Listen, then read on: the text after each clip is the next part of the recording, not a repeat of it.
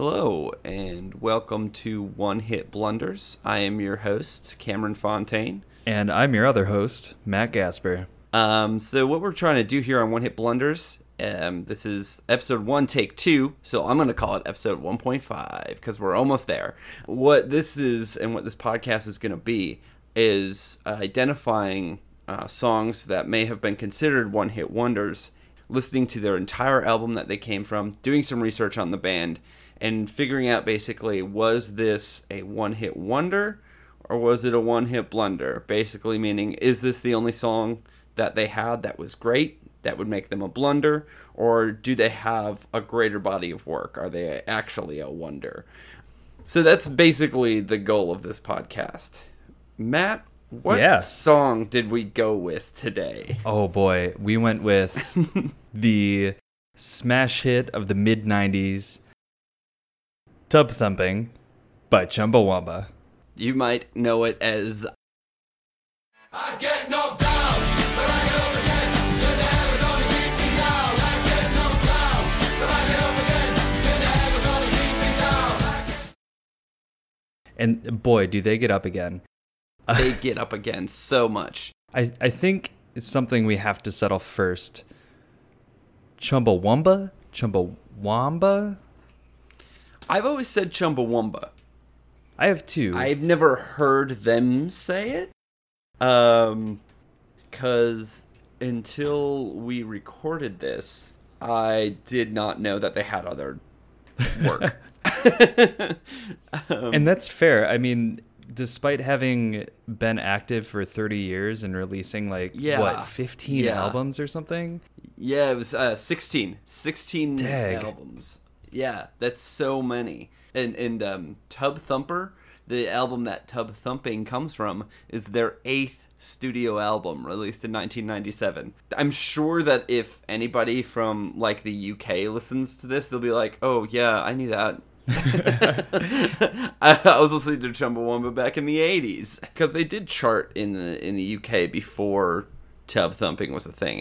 That's when they started to chart in the US, where we come from, in our country.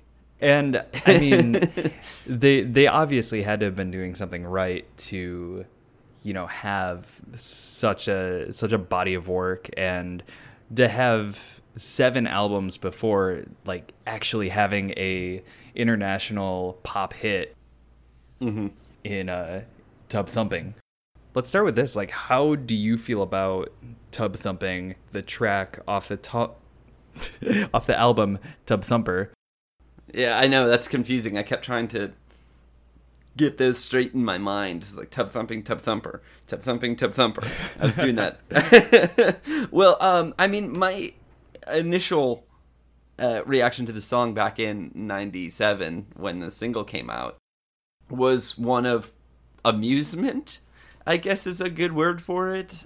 I thought that the track was kind of weird and strange. I remember really giggling at the part where the female vocalist is singing "Piss in the Night Away." I just remember being what was this, 97? So I was 8-year-old kid being like, hee, she said piss. Which that's one of the first memories I have of this song. But then I also remember in high school, my high school physics teacher structured a questions about the theory of relativity and the time distortion that goes along with traveling at fractions of the speed of light. Mm-hmm. And the question was formatted as the band Chumbawamba gets on a spaceship traveling point something C. And it was how many times would they have played Chumbawamba, or would they have played Tub Thumping by the time they get back to Earth? And it was a pretty ridiculous question, but it definitely stood out to me because I actually snickered in the middle of class because I drew a little diagram of the Star Trek Enterprise ship, and then I had a word bubble coming off of it that just said, "I get knocked down, but I get up again." But overall, listening to it again this morning, I thought it was a pretty good song. Just a pretty good, is gonna be a single off of an album. Like, when you get done, you record that in the studio, you walk out, you're like, I feel good about that. That's gonna be a hit. That's a banger. Yeah, and I think you have a lot more like background awareness of the song, it sounds like, because I don't think I ever really listened to it with much intent, like actually sitting down and listening to it. I just remember get knocked down, get back up again.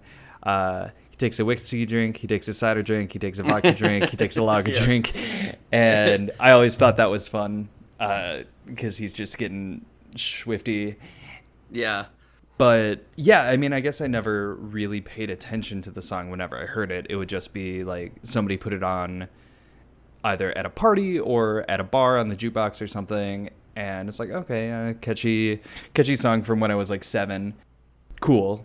Listening to it now, I mean, it's definitely fun and poppy, and maybe if something like it came out today. I mean, it's mid-90s pop and like pseudo house music, I guess. Yeah, I mean, we'll get into this when we talk about the rest of the album, but there were definitely some like styles of music that I was like, even just like doing my research on who Chumbawamba is, like I would not expect to come from them on this album. Like, I imagine to those fans who had been listening to Chumbawamba for years that this was a weird kind of sound for them, because it sounds like they were very much in the like anarcho-punk scene before this, and kind of like as they evolved, they kind of became more like folk punky. So like this kind of weird zany 90s pop stuff, and like you said, like almost like house music is like unprecedented from a band like this, I think. Yeah, definitely. But I mean, I think even if it came, or something like it came out today, I think it would still chart, and I think it would still track fairly well, just because of how catchy, and despite how kind of repetitive it gets, especially with the get knocked down, get back up again, is just saying that over and over and over for like 4.5 minutes kind of wears you down, but it gets in your head and it sticks there. And I mean, really, that's the key thing that matters in pop music. Well, that's what you need to make a hit, though, is that like you need that kind of instant recognition, and that that tune that you can't get out of your head. That's the formula for like a number one chart topper kind of song, I guess. And I think that they really hit that on the head with Tub Thumpin'. Yeah, definitely. Which I actually had to look up what Tub Thumpin' was, or what being a tub thumper is. Okay, so I didn't look this up, and I think our audience would like to know what that means as well. You think that they would? Okay, so it's a political term that has to do with politicians. I think it's specifically UK politics, which would make sense because they're from the UK. A politician jumping on the bandwagon of an idea once it's popular and gaining support. So, for example, the vote for same-sex marriage, once that became like a thing that was popular and gaining support among the populace, politicians started to jump on it and be like, oh yeah, I support this, and I supported it all along. That would be a tub thumper, and so the song Tub Thumpin' is about doing that, I guess. I saw some things that there was a miners' strike in the 80s that these guys were in the UK, that these guys were heavily invested in, and they were politically active during that time, and kind of trying to, I guess, work with the miners or be a part of raising awareness for like the working conditions and things that the reasons they were striking. And so Tub Thumpin' might actually have something to do with that. Once they were popular and people realized that they were on this bandwagon, they just kind of, politicians started jumping on, and it was the popular thing to do, to be sympathetic, I guess. Yeah, I mean, we kind of touched on Chumbawamba's their activist leanings, and yeah, I mean, that's totally tracks. And listening to this song, I wouldn't have imagined that they were very political. And this literally was the only Chumbawamba song I heard before today. Oh yeah, no, So- same here. And I think the main reason, for me at least, that that's true, and I have to imagine it's true for a fair amount of other people, is that the cover art for Tub Thumper is the ugliest, Yeah. like grossest thing It's I've the ever grossest seen. thing I've ever seen. Yeah, I don't know what it is. It makes me. Sometimes I've done this where I'll download an album, but when I put it on my phone or something, or previously my Zune, which RIP, my Zune HD. Oh, your Zune died? My Zune, I dropped it Oh. face down in the street, and the screen completely shattered. Oh no. So, Yeah, I still have my Zune. but yeah, like I replaced the Life of Pablo artwork with like some Waluigi stuff that Nintendo tweeted out. I think I would just I would keep this album and replace the album art with just like a picture of a tub, like a clawfoot bathtub or something. Because somebody thumping it. and for those who are not familiar, the album cover is, imagine the square album art, right? You have Chumbawamba in like a bubble, like a sort of comic speech bubble kind of thing, across the top, chartreuse background, and then And this. it's like a neon chartreuse. Oh, like yeah. it's not just a regular chartreuse. It's like obnoxiously bright. And then in the bottom right corner, this picture of a baby whose mouth has been photoshopped in with the mouth of like a human adult whose entire gob has been stretched out like they're at the dentist and they got the like plastic thing in there to open and it like up. just their teeth just like coming out at you. It looks like something out of a horror film. So as far as that goes, that's why I've never given this album Yeah. a thought, like a single Yeah. thought to begin with. But Aesthetically, it's not great. And I don't understand it. To be honest, like I don't know what it has to do with Tub Thumping or anything. But yeah, should we get into this album and really like pick out some of the highlights and lowlights? let's dive deep. Yeah. Let's dive deep. All right, what's your favorite song on the album? So I was thinking about this, and I wasn't watching the sort of playlist as it was going track by track. So I wasn't visually paying attention to when songs switched over. And I think something I really kind of hated about this album is that each part had maybe 2 intros and 3 outros, Yeah. where the meat of the song was maybe like 2.5 minutes. Just looking at the track list now, the shortest run time is 3 minutes 14 seconds. The average is probably 4.5 minutes. The meat of each song is probably 2.5 minutes each, Yeah, something like that. with like vignettes or just like little, not even Weird skits. samplings of like vocal tracks. Yeah. Sound clips from movies and stuff. And speeches and probably like news reports and things like that. Yeah, that's what it seemed like. A lot of people Smattering of weird things. like shouting at politicians or like, striking or something like that. A lot of people dissatisfied with the political climate, which I mean fits with their whole deal and their whole like anarcho liberal sort of mindset. But as far as favorite track goes, I really dug Mary Mary. That's track 9. I remember that one. I think there was a point in the song where about halfway through I'm like, man, I hate this song. This is stupid. And something I can't really point out what caught me, but my opinion had a total 180 about halfway through the song that Oh yeah. I was really digging it. Yeah. Okay. Yeah. So we got to make this decision on air right now. Are we swearing on this podcast or no? I'm cool with swearing. If you're cool, You're with swearing. All right, cool. Yeah, no, that's fine. I just wanted to make that. I just wanted to make that distinction before I launched into what my thoughts on Mary Mary specifically. So the first thing I wrote down. This is track 9. For my notes for Mary Mary is this album is a fucking trip.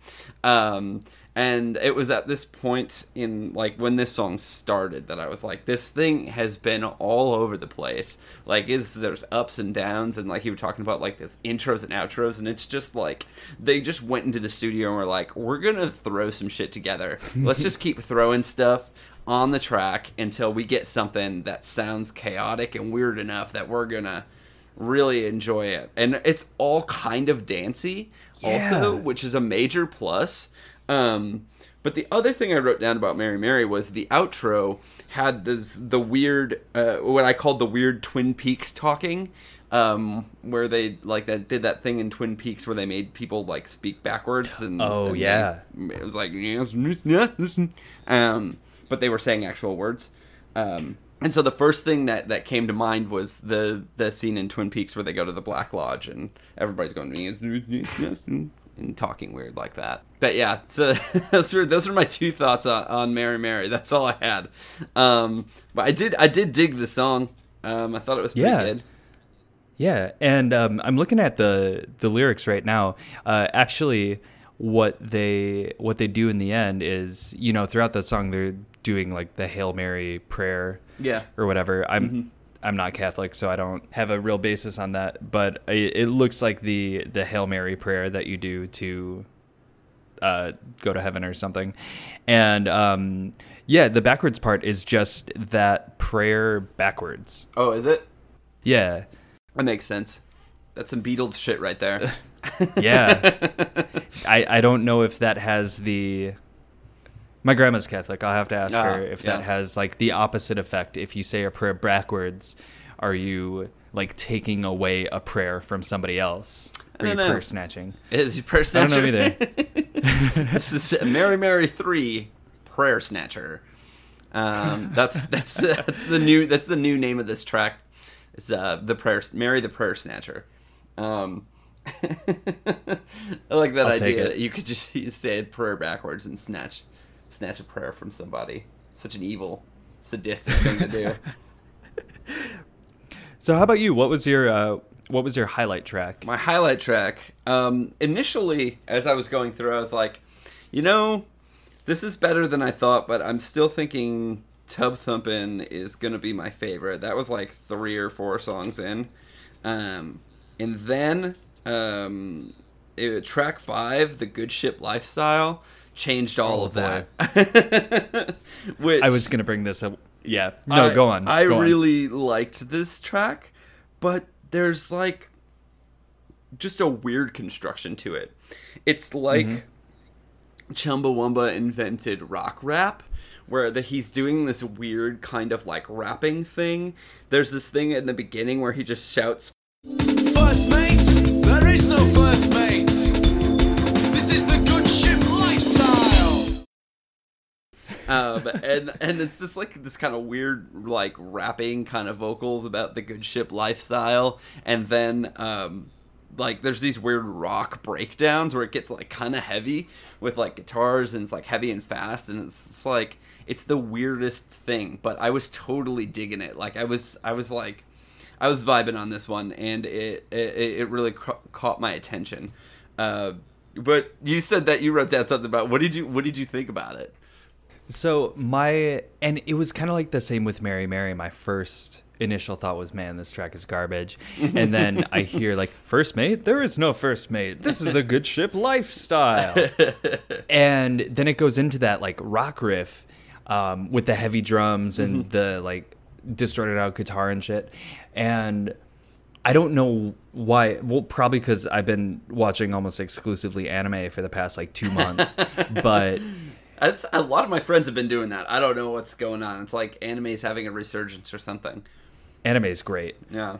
But all I could think of was like, this would make a really great opening credits song for an anime. Oh yeah, I can see that. Something something like One Piece or something about like pirates, just like pirates or something. Or like if like pirates, but they have a mech on board and they're just like they wear sunglasses and they're cool as shit and they don't really like shoot people, but they do steal stuff, but they steal it from corporations, so they're cool. Yeah. Hyper Mecha Pirates 4 is what we'll call it. I love it. And I mean, that's the English translation. I don't know the Japanese, but that's I think that's we need to market this Hyper Mecha Pirates 4, starring Donny Osmond and I don't know, fucking Liam Neeson as the two lead dubs, English dubs. Is Donny Osmond still alive? I think so. He was in Mulan. He can't be that old. Oh man, I have no idea. Now I gotta know. Google Donny Osmond. He's gotta still be alive. Yeah, I guess so. He's only 59. I don't know why I thought it was. Yeah, like because when the Osmonds were doing stuff, he was really young. Yeah, that's true. Yeah, he was like a Donnie and Marie. teen heartthrob. Yeah. So I think he did most of his stuff in his early to late teens. So yeah, he's not even as old as I thought he was. He's only 59. That's pretty young. Good on him. He won the 9th season of Dancing with the Stars. That's dope as hell, man. Yeah, I mean he would have been like 52 at the time. Yeah. Good on you, Donnie. Yeah. So we have a great idea for a new anime. That's a good thing. This podcast is all about brainstorming. So if you're listening, just these are our ideas. We're copywriting this podcast. I'm mailing up a copy of this to myself. So verbal copyright. It's totally legally binding. I'll have my lawyer notarize the audio file of this and the metadata. You have a lawyer. I was just gonna do the poor man's copyright, where I'm gonna put it on a cassette. I'm gonna mail that cassette to myself and have that postage as the copyright date. I didn't even know that was a thing. Is that a thing? It's a thing. I've heard it from multiple people. I don't think it's legal, but I think that it gives you a little bit of security, so that if, say, somebody does end up like misusing your material or stealing your idea or something, and you have a postmark envelope that's not opened, you can be like, hey, this postmark envelope contains the idea that they stole from me. So I think it gives you a little bit of leverage in court, but I don't know that it would serve as a copyright. And I mean, what modern day courtroom has a cassette player? That's a good point.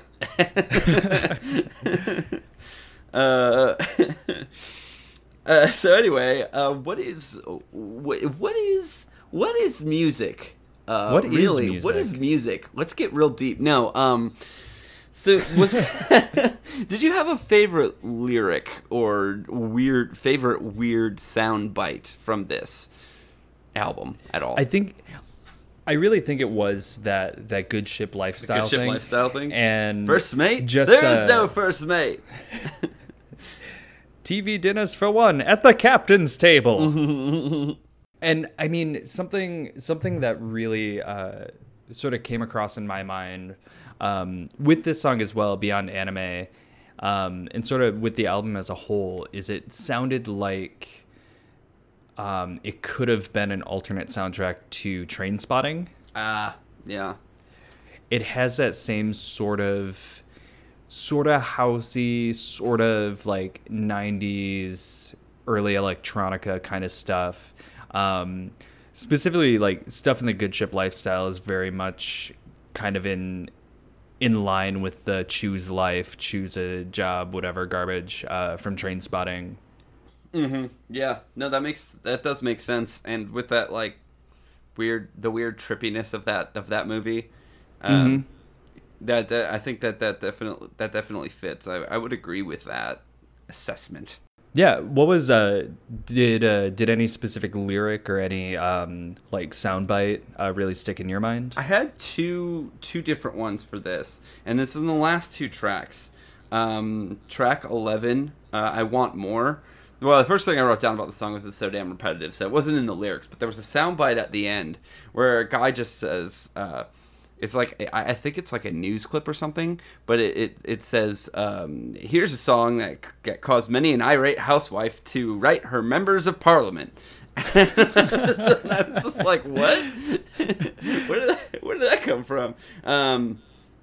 But I mean, it obviously probably plays into like since this is from the 90s, like the music censorship and stuff like that. But I just really liked that soundbite at the end of the song.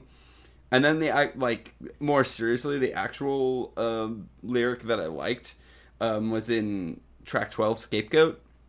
And the line is, the truth's a luxury they can't afford to buy, which really kind of figures into their kind of political aspects of all of their music and the political aspect of their band.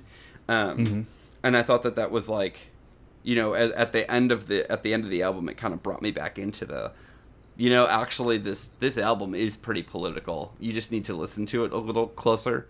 And it probably would help if you were already a fan of Chumbawamba to kind of get what the gist of their band is, and that would help you to glean that political. It would probably also help if you were from the UK, because I've found that things that are political, that are dealing specifically with like local politics, you know, it's got to be really, you've got to be steeped in it, because like somebody wrote a bunch of punk rock songs about like Scott Walker. I doubt that somebody in, you know, like China would give a shit or even like understand what's going on. Or even like someone in Utah. Yeah, that's true. Yeah, even someone in the United States, they'd probably be like, I don't understand. I don't get it. Yeah. And I mean, I guess this is a good place to move into like the band as a whole and kind of what they stood for, their personalities, I guess, and their beliefs and what they stood for, I guess. So we kind of talked about it a little bit, in that they were like anarchists, very like pro working man, you know, workers' rights, class rights. Yeah, I saw them described as anarcho-socialists, kind of. So I think that's a good kind of like way, like workers' rights, like the rights of the proletariat and stuff like that. I think that kind of describes them pretty well. Also referring to them in the past tense, not because they're dead, but because they're no longer a band. They disbanded in 2012. Very intentionally too. Yes, and it was it seemed very amiable and not amenable. Amenable? What's the word I'm looking for? Amicable? What? Is that it? Amicable? Amicable. Is that it? Amicable. Yeah, no, it's amicable. It was mutual. It was a kind of like we're not going to do this anymore. We've been doing it for 30 years. I think we did a good one. That was a good band. On to the next band. And they're just kind of done. So I don't think there was any animosity there. Didn't seem like it, at least. Yeah, it didn't seem like it either. Like they all kind of agreed, okay, we've done this for long enough. Let's move on. As far as like what they stood for, you know, going through their history a little bit, they definitely were very like do-it-yourselfer, kind of very like anarchist punk music or musicians, where you know you make your own records and you distribute it yourself and you're not going to sell out. And then at a certain point, you know, they were signed with you know, doing stuff under their own. They signed with One Little Indian, which is the label that Bjork is under. So something, you know, a little bit more mainstream. And then they got in with EMI for Tub Thumper. Yep. You got it in one. That's the album. Yep. Tub Thumper. Tub Thumper. And they got a ton of backlash from that. Yeah, and they would. For like quote unquote selling out, which it makes sense. But also, and I don't know if I can find the exact quote, that they said, but it was something along the lines of every record label, no matter what record label you sign for, even if it's a small independent label, they're all just looking to turn a profit. Yeah. And in this like capitalist society we live in, you really can't avoid that. Anyone who's looking to distribute music, anyone who's looking to sign you on to help you make records, they're not looking at you for your talent. They're looking at you for a paycheck. Mm-hmm. And it seems like they just went with EMI because they had the chance and they could reach more people and get their music and their message out to more people that way, whether it was EMI or One Little Indian or, you know, whatever label they were on. Like, the motivations of the label were going to be the same. Yeah, it's going to be to make money and get records out there, sell records. I mean, that's what a label does. So, I don't know. I think people get it. The same thing happened to the Decemberists when they signed to Columbia. And there was like this big outcry from a bunch of hipsters who were like, "Oh my god, you guys sold out!" Blah. And I mean, they're way less political with their music than Chumbawamba is, and they even got like quite a bit of backlash. But I think that they're doing just fine. Right, and I mean, as far as that goes, as far as standing by your ideals and really representing and acting in the way that you sort of promote, like Chumbawamba did a really good job. Mm-hmm. So like right here in the 90s, they turned down $1.5 million from Nike to use Tub Thumping in a World Cup advertisement. Nice. Yeah, no matter who you are, like turning down $1.5 million for something that would have been no work for them. Yeah. They already made the song. That would have been free money. That takes a lot of what's the word? They stand by their principles. Yeah.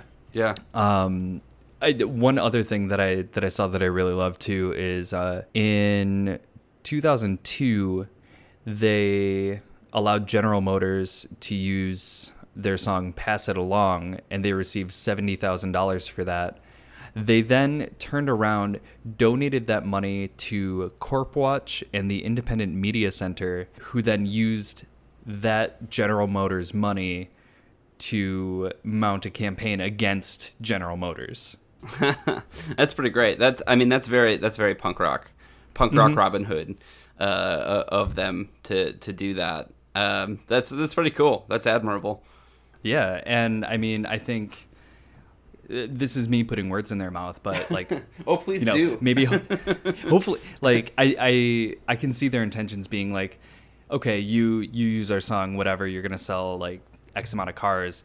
We're gonna use this oil money, blood money. I don't have a clever euphemism for blood money for a car company, but we're gonna turn this around and hopefully do more damage to you than we did to turn you a profit. Right. That's it. Yeah, I think that's a pretty good sum up of Chumbawamba as a band. It gives us a little bit of a background for Tub Thumping, I guess. So I guess the last thing to do is Chumbawamba as a whole / Tub Thumping. Is it a one-hit wonder or a one-hit blunder? I'm gonna say they're a wonder. I think there were definitely some bangers on the album Tub Thumper. Dang it. There were some bangers on Tub Thumper that weren't singles. I mean, the first 3 tracks were their lead singles, and I kind of didn't like Amnesia and Drip Drip Drip, which were the other 2 of the 3 singles off that album. Yeah. They had some really great music. It was catchy. It was like very, I think in line with like Prodigy and like early Moby and stuff like that, which I dig, and it's really great. Especially just great music to have on while you're doing other stuff. Mm-hmm. And I mean, obviously they had some staying power being able to put out 16? Was it 16 albums? 16, yeah. 16 albums. Yeah. I mean, having a 30-year career and putting out 16 albums, they definitely had some popularity, but I think, at least in the U.S., they probably No, they deserved a better shot, and I think they definitely had some music that was overlooked by, American listeners. Yeah, and I can follow that up pretty well because I want to say that Tub Thumping in particular is a one-hit blunder, but that's just because it kind of took away from the rest of what the band had to offer, I think, because they were just the band that did Tub Thumping in America, pretty much, forever and always. I mean, I'm sure that they got some new fans from their popularity in the U.S., people who either picked up this album or listened to an album and then decided to go back through their catalog and check some stuff out. I'm sure that they picked up some people that way and grew a fan base a little bit, but I think that Tub Thumping didn't necessarily help them get their message out as much because it was like the only single that really made it big in the US and internationally, and they were kind of relatively obscure in America, at least after that. So I think that they had a lot more to offer, and because of Tub Thumping they were kind of limited in their scope because just like the kind of like recognition that they got from it was as this like silly weird pop band. But I think overall as a whole, Chumbawamba is a wonder, not a one hit, just a wonder. Because because I think that they've done a lot of good stuff, especially like sticking to their ideals, whether or not you agree with them, and kind of trying to stick it to the man a little bit, as a anarcho punk, eventually like anarcho folk punk, which is weird. I guess they get into more folk music later. I haven't listened to any of their other stuff yet. I probably will at this point, but yeah, I think that's where I land on that. The song, not so great. The band, pretty cool.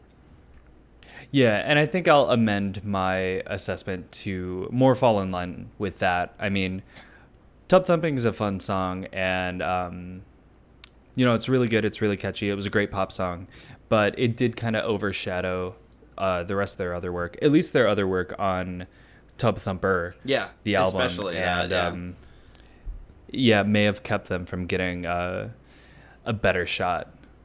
I would have liked if the Good Ship Lifestyle would have been their single. That would have been a fun one. Oh man, that would have been so great. Yeah. I think I would have liked them more actually than I did with the way it was now. No. All right. So overall, we thought it was pretty good. We'll say. Yeah. I don't know. Yeah, like I thought it was a pretty good album. I'd say so. Chumbawamba, great band. From the one album I listened to, Tub Thumper. Yeah. Great album. I'd say thumbs up. I approve. Yeah. Smash that buy button. If you know what's good for you. I want to just check one thing real quick before we close out here. But I'm checking the Discogs marketplace for Tub Thumper. Oh man. Yeah, I mean that was the prime CD. time of like actual vinyl DJs. There have to be copies of that out there. Oh, there's probably the single. I can't find. Let's see. Here's Tub Thumper. 29 versions. CD, CD, CD, CD, CD, CD, CD, CD, cassette. Oh my God! No, it's all CDs and cassettes. Yeah, for a Tub Thumper. I don't see a vinyl release. I know they did vinyl of their earlier stuff, obviously, because it was in like the 80s. But yeah, Tub Thumper. It does not look like they have one. Let's petition Jack White, I guess. Is he the only one who like gives a shit about pressing new stuff? And let's petition Jack White. Tell him Chumbawamba deserves a Tub Thumper vinyl release, and maybe we'll get it next Record Store Day. Oh wait! I got something though. Tub Thumping had 7-inch singles and 12-inch singles, and CD maxi singles. Okay, well you gotta get the maxi singles. So if you want just Tub Thumping, you got it on vinyl. Smash that buy button. It's how much is it? Well, there's like so many. Let's go with one of the EMI 12-inch. It's got remixes on it. It's literally 4 versions of hell yeah. of Tub Thumping. Oh, I'm looking at this now too. Time yeah. Shard mix, Yeah. Gunshot mix, Mar mix. Oh, wait, oh, are we? Marketplace, there's 11 for sale from $1.14. Sold. Buy And buy vinyl. and it doesn't have that creepy baby face on it. So No, it doesn't. It's and this is something that I looked into. This comes from that strike that I was talking about, the miners' strike that they were involved with or invested in at least. This is like some campaign art from that. the Tub Thumping cover or Yeah, the Tub Thumping single. Okay, cover. that Yeah. makes sense because it's like Yeah. an Arm and Hammer, like kind Yeah. of Rosie Riveter flex an arm. We can do it. Cool. Now we know. This has been One Hit Blunders. So our verdict on Tub Thumper is smash that buy button and go get Go that. out to your Go get local that. Sam Goodies. Go to your FYE. Yes, and go to- demand a copy of Tub Thumper. Do either of those stores exist at all FYE anymore? still does because I won a Paul Blart Okay. Mall Cop 2 Twitter party where I got a really bad T-shirt and a phone sticker. I am reasonably sure that Sam Goody doesn't exist anywhere anymore. I know it doesn't exist in Wisconsin. They're gone. They're all gone. Yeah. So go to FYE, go to Sam Goody, and get yourself a thump a tub tub. thumping. Go get it. Go thump a tub.